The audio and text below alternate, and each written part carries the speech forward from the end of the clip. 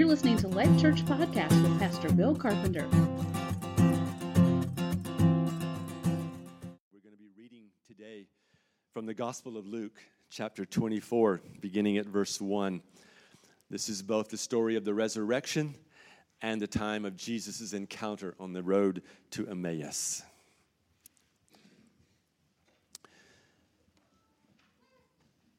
But on the first day of the week, at early dawn, they went to the tomb, taking the spices they had prepared. And they found the stone rolled away from the tomb. But when they went in, they did not find the body of the Lord Jesus. While they were perplexed about this, behold, two men stood by them in dazzling apparel. And as they were frightened and bowed their faces to the ground, the men said to them, "Why do you seek the living among the dead? He is not here, but has risen. Remember how he told you while he was still in Galilee, that the Son of Man must be delivered into the hands of sinful men and be crucified, and on the third day rise." And they remembered his words, and returning from the tomb, they told all these things to the 11 and to all the rest. Now it was Mary Magdalene and Joanna and Mary the mother of James and the other women with them who told these things to the apostles. But these words seemed to them an idle tale, and they did not believe them. But Peter rose and ran to the tomb. Stooping and looking in, he saw the linen clothes by themselves, and he went home marveling at what had happened. That very day, two of them were going to a village named Emmaus, about 7 miles from Jerusalem. And they were talking with each other about all these things that had happened. While they were talking and discussing together, Jesus himself drew near and went to them. But their eyes were kept from recognizing him. And he said to them, "What is this conversation that you are holding with each other as you walk?" And they stood still, looking sad. Then one of them, named Cleopas, answered him, "Are you the only visitor to Jerusalem who does not know the things that have happened there in these days?" And he said to them, "What things?" And they said to him, "Concerning Jesus of Nazareth, a man who was a prophet, mighty in deed and word before God and all the people, and how our chief priests and rulers delivered him up to be condemned to death and crucified him. But we had hoped that he was the one to redeem Israel. Yes, and besides all this, it is now the third day since these things happened. Moreover, some women of our company amazed us. They were at the tomb early this morning, and when they did not find the body, they came back saying that they had even seen a vision of angels who said that he was alive. Some of those who were with us went to the tomb and found it just as the women had said, but him they did not see."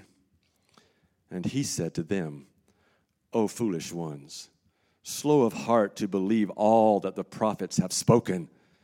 Was it not necessary that the Christ should suffer these things and enter into his glory?" And beginning with Moses and all the prophets, he interpreted to them in all the scriptures the things concerning himself. The word of God. Thank you, Pastor Bill. Such a happy Easter morning. So many good things going on, and privileged to be able to preach this morning to you. There was an article written this past year in The Atlantic, and it was entitled, "Trust is Collapsing in America." And it was based on the findings of the Edelman Group. They're a communications and marketing firm.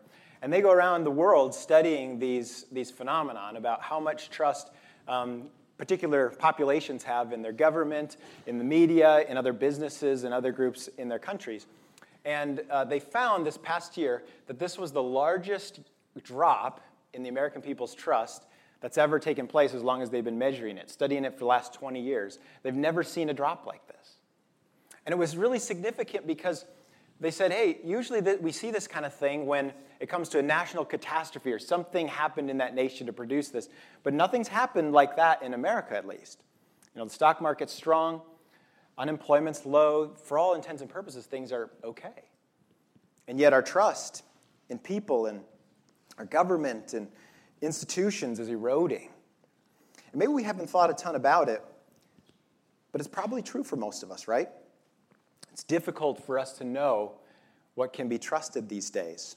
I mean, we're surprised to find things like honesty and integrity in people anymore. I saw a news story just the other day about somebody that found a big wad of cash on the sidewalk and returned it to the person that dropped it. It was a news story.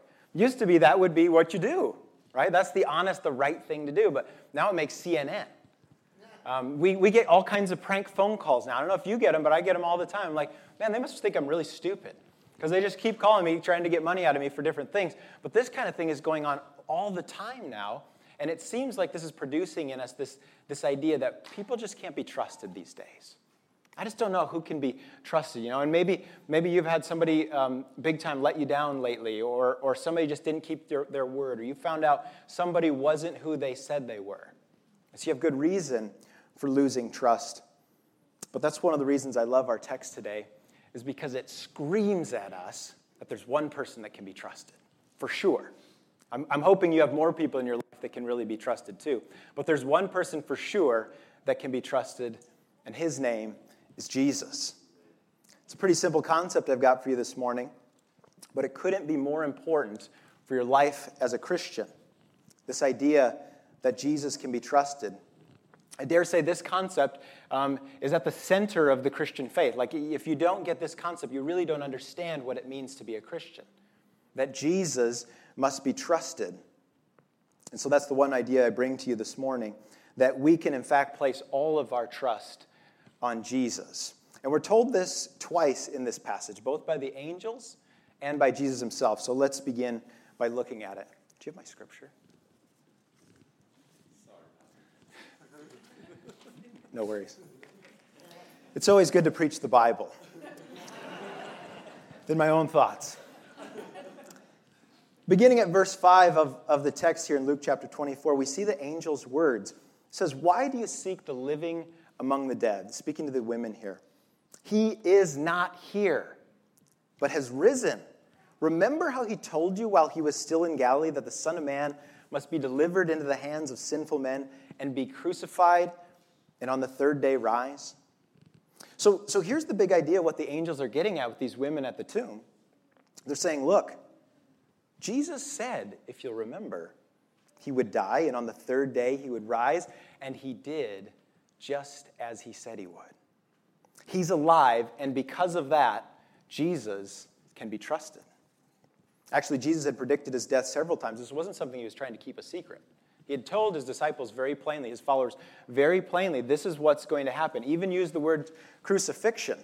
Places like Matthew 20, 17 through 19, says it as plainly as can be. And the angels point that out, but strangely enough, it's only after the angels say these words that the women, their minds are jogged and they're like, oh yeah, now I remember. He did say that, and my goodness, he did exactly as he said he would. Of course, the apostles were even worse. They didn't believe the women when they came to tell them. And Jesus had told them several times as well. But the answer is yes. He always keeps his promises. Jesus is alive, and he can be trusted. And both of these components go hand in hand, of course, right? Because if he isn't alive, then he didn't keep his word, and he can't be trusted. If he tells you he's going to do this, and he doesn't do it, he can't be trusted. But additionally, think about it. What good is a dead Savior anyway? Not much of a Savior, right? It might be a novel idea that somebody would give their life for you and die for you, and that might make you feel good. But at the end of the day, he's not a good Savior. He can't help us if he stayed dead. But praise God, that isn't what happened. Because 3 days later, he did get out of that tomb, just as he said he would. And he's shouting at us today that we can place our trust, every last ounce of it, in him this Easter morning. He won't let us down.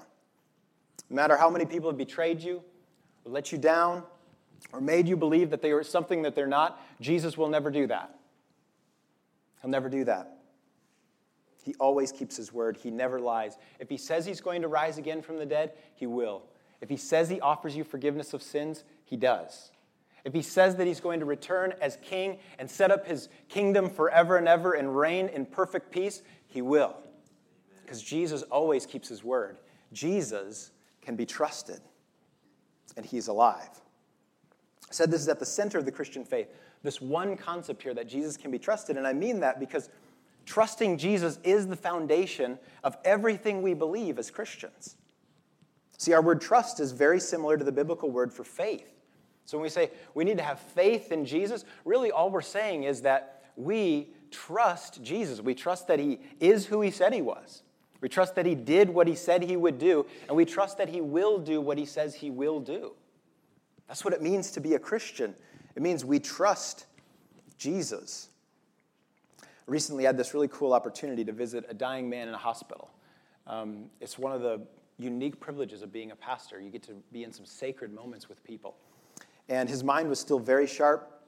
His family wasn't sure that he was a Christian, and he himself was having some really big questions, some struggles.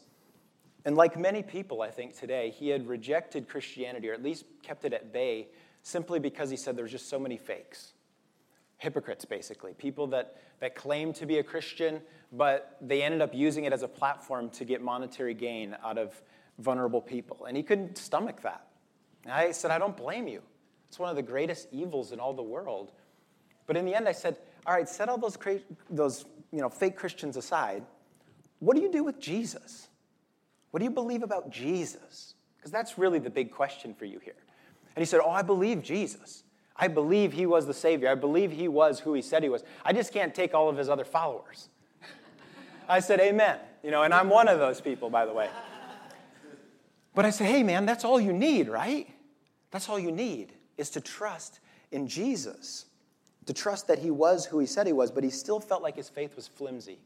He still felt like there was something more that he needed to do at this critical moment in his life. Felt like he was a sort of Christian. Maybe some of you felt like that before. I'm kind of a Christian, not really a full-on Christian. And I remembered an illustration from a kid's devotional that I still read to my kids. And it's got this drawing of a guy hanging off a cliff, grabbing hold of a branch. Some of you know it's by Sally Lloyd-Jones, great devotional for your kids. And it's all about trust. The big idea is trust. And the point of the devotional is this, like, if you fall off a cliff and you grab a hold of a branch, what's more important at that moment? I'm asking this guy this question too. Is it more important that you have really strong faith that that branch can hold you? Or is it more important that the branch can actually hold you? What's more important? Is the strength of your faith the most important thing, or is the object of your faith the most important thing? And the guy looked at me and says, well, I suppose it's the strength of the branch. I said, yeah, you're exactly right. Charles Spurgeon, the great English preacher, said it like this. He said, it is not thy hold on Christ that saves thee. It is Christ. So the strength of your faith, the strength of your trust is not nearly as important as the object of your faith, the object of your trust. You may be trusting in something completely, but if it's a weak and flimsy thing, it won't give you what it promises to give you. It won't do what it's promising to do.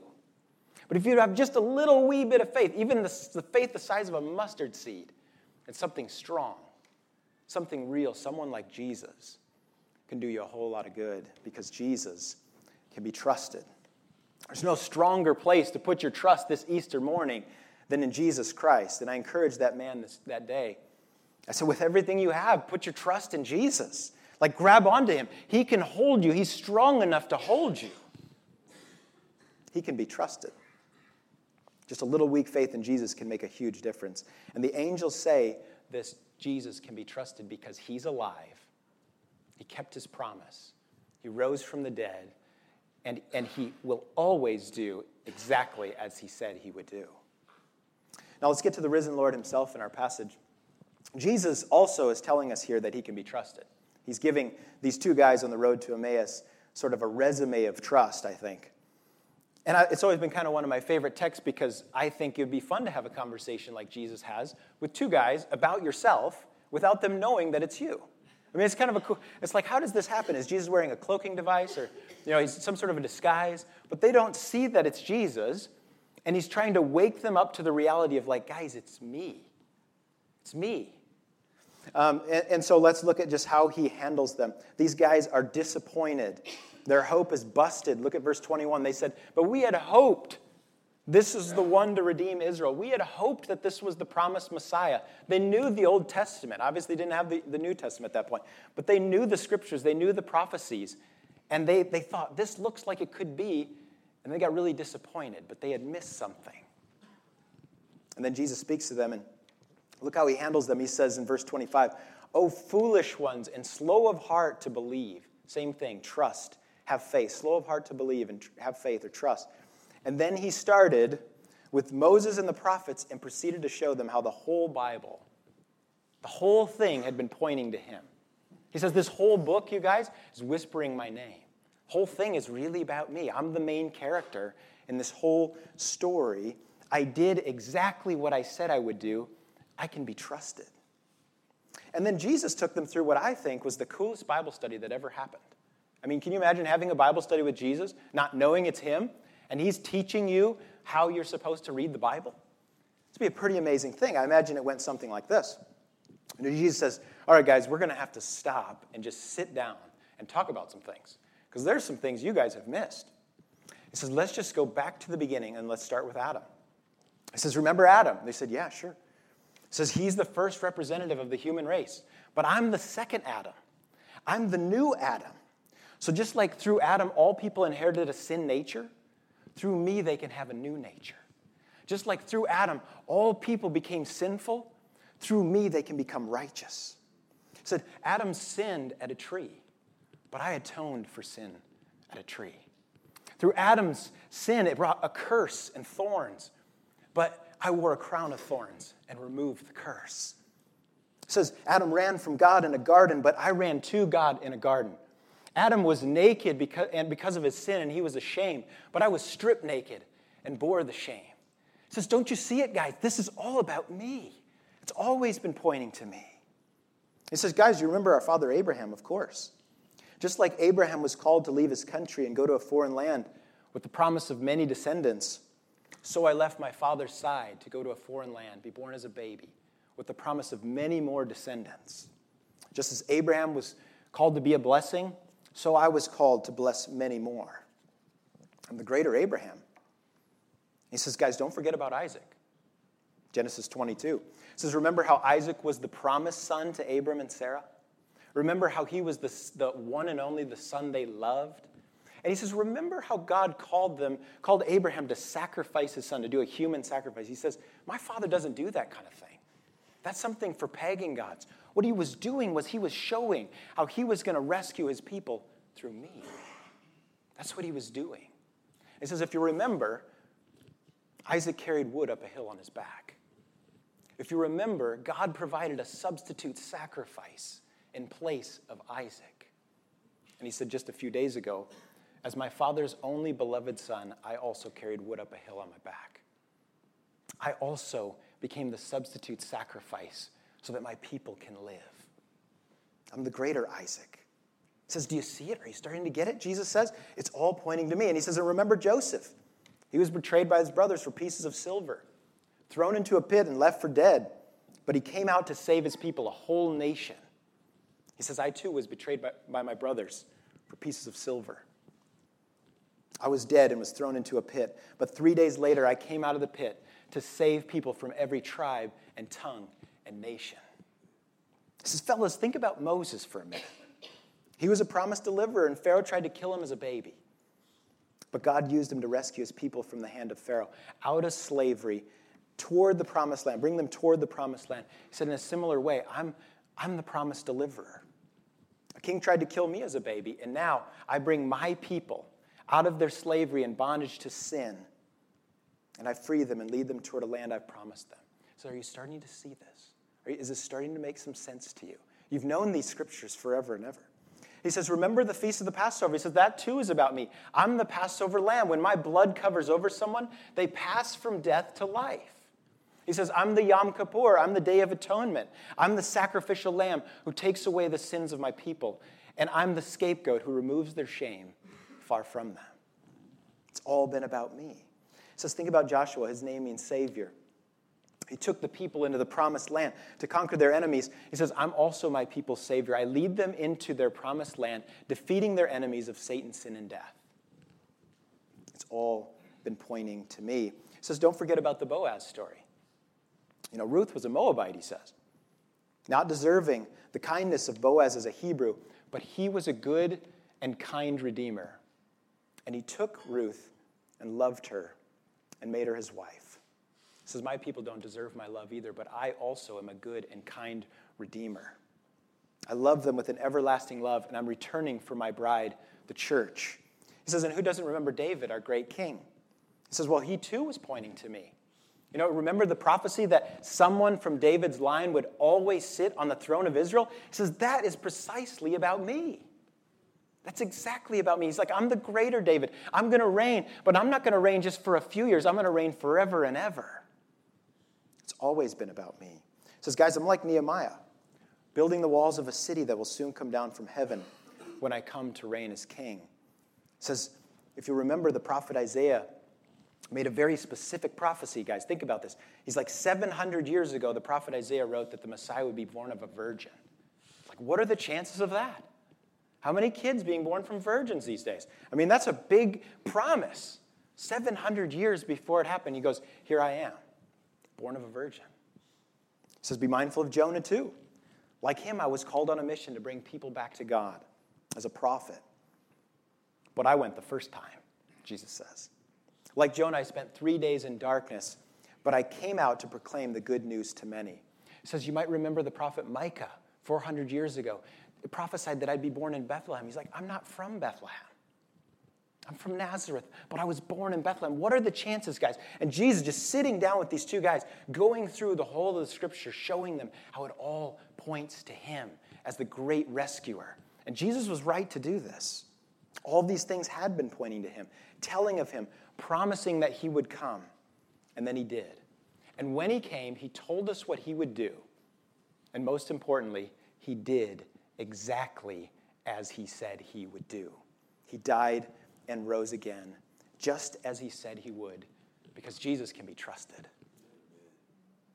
I'd ask you today, who or what are you trusting in? Where is your faith? Who or what are you looking to save you, to free you from the things that bind you up, to give you life and purpose and identity?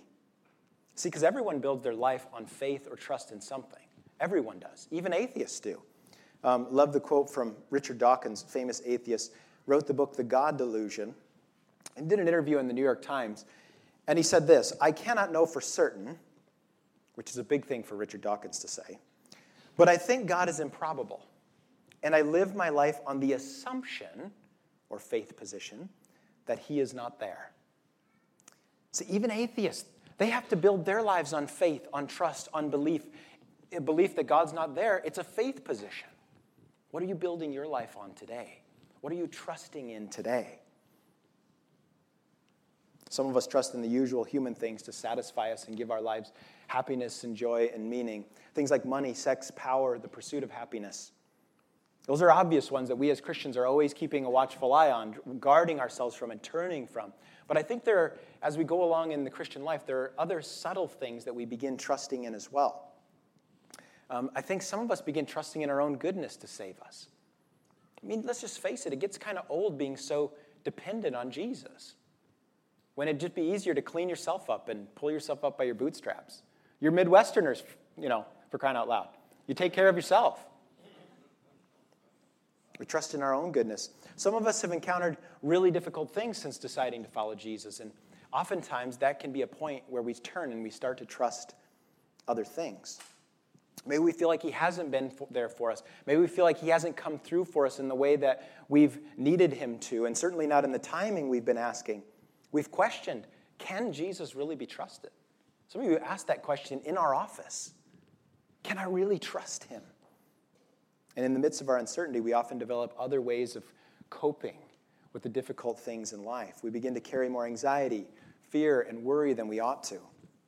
Basically start trusting in ourselves at that point. Or we start trying to escape the difficult realities of life in other different methods. We start trusting in other things to comfort us and fill us the only way that Jesus can. It could be sports, hobbies, vacations, possessions, bank accounts, careers. None of us are immune to this. The really difficult reality is that all these things, at the end of the day, they just can't be trusted. They just can't be trusted. They're never going to do what they promise they can do. They only lead to brokenness and death when we place our trust in them. And so we need to have a place reliable, someone that can actually be trusted. And that, my friends, is Jesus. And for some of us, trusting Jesus is easier than for others. I get that. And I'm not saying this is going to be an easy thing, and I'm not saying that it's going to happen overnight. But I'm telling you today, there's no better time to start trusting Jesus than today, Easter morning. Just make it a marker for your life, for the rest of your life. And this is part of my story, too. See, I was a college student, and I'd always known about Jesus and was trying really hard to do the right things. But I started trusting him, really trusting him, about 15 years ago, Easter morning. See, I'd carried some shame with me for a long time. I couldn't tell anyone about it. I was really bound up by it. Just was riddled with shame. And then I came to this church. It wasn't called Life Church at the time, but I came to this church and heard this wild preacher. And he talked about how I didn't have to carry my sin anymore because of a Sunday that happened 2,000 years ago. He said it was a Sunday unlike any other. A Sunday unlike any other because that Sunday changed every day thereafter. It was because of this Sunday morning, unlike any other, when Jesus walked out of the tomb, that it meant I could be forgiven and set free.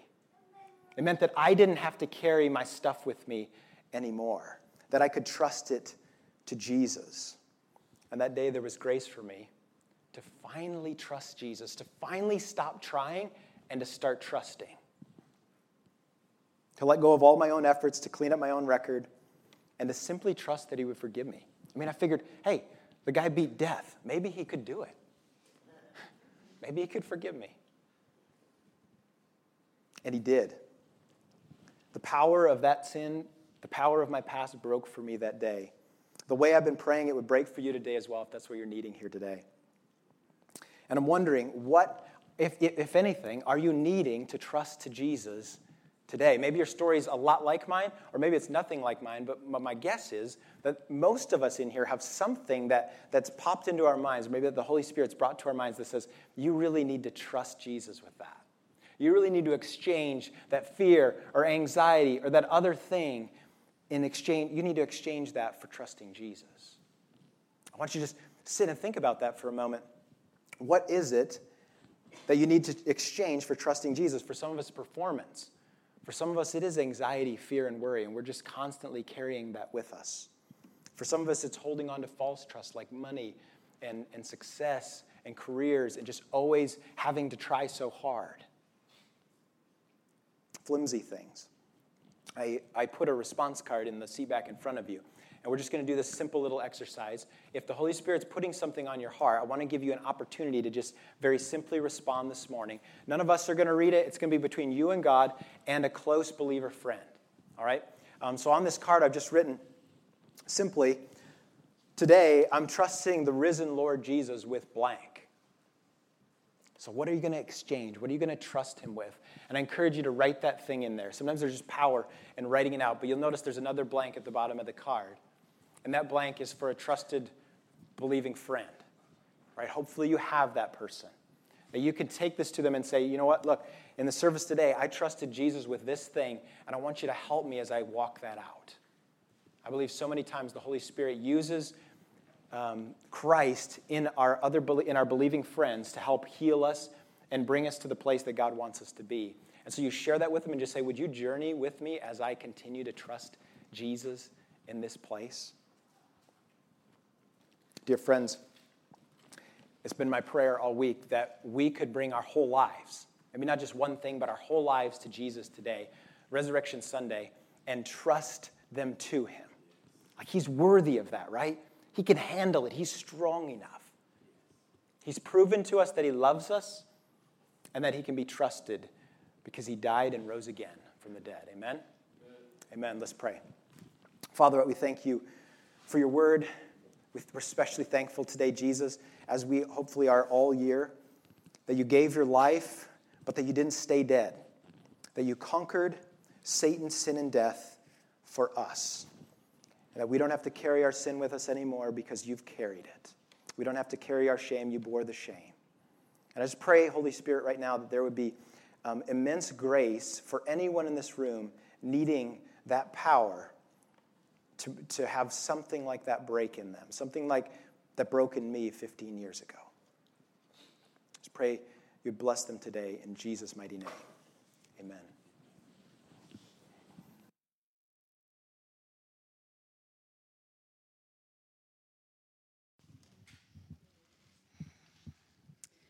In the 2nd century, Melito of Sardis wrote, "When the Lord had clothed himself with humanity and had suffered for the sake of the sufferer and been bound for the sake of the imprisoned and had been judged for the sake of the condemned and buried for the sake of the one who was buried, he rose up from the dead."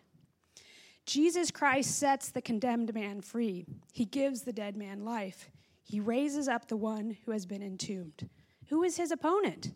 Jesus Christ is the one who destroyed death and triumphed over the enemy and trampled Hades underfoot and bound the strong one and carried off man to the heights of heaven. Therefore come, all families of men, you who have been befouled with sins, and receive forgiveness for your transgressions.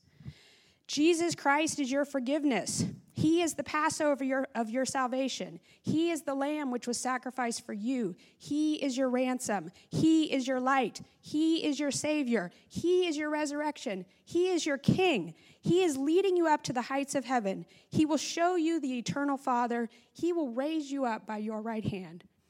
This is the one who is the Alpha and the Omega. This is the beginning and the end, an indescribable beginning and an incomprehensible end.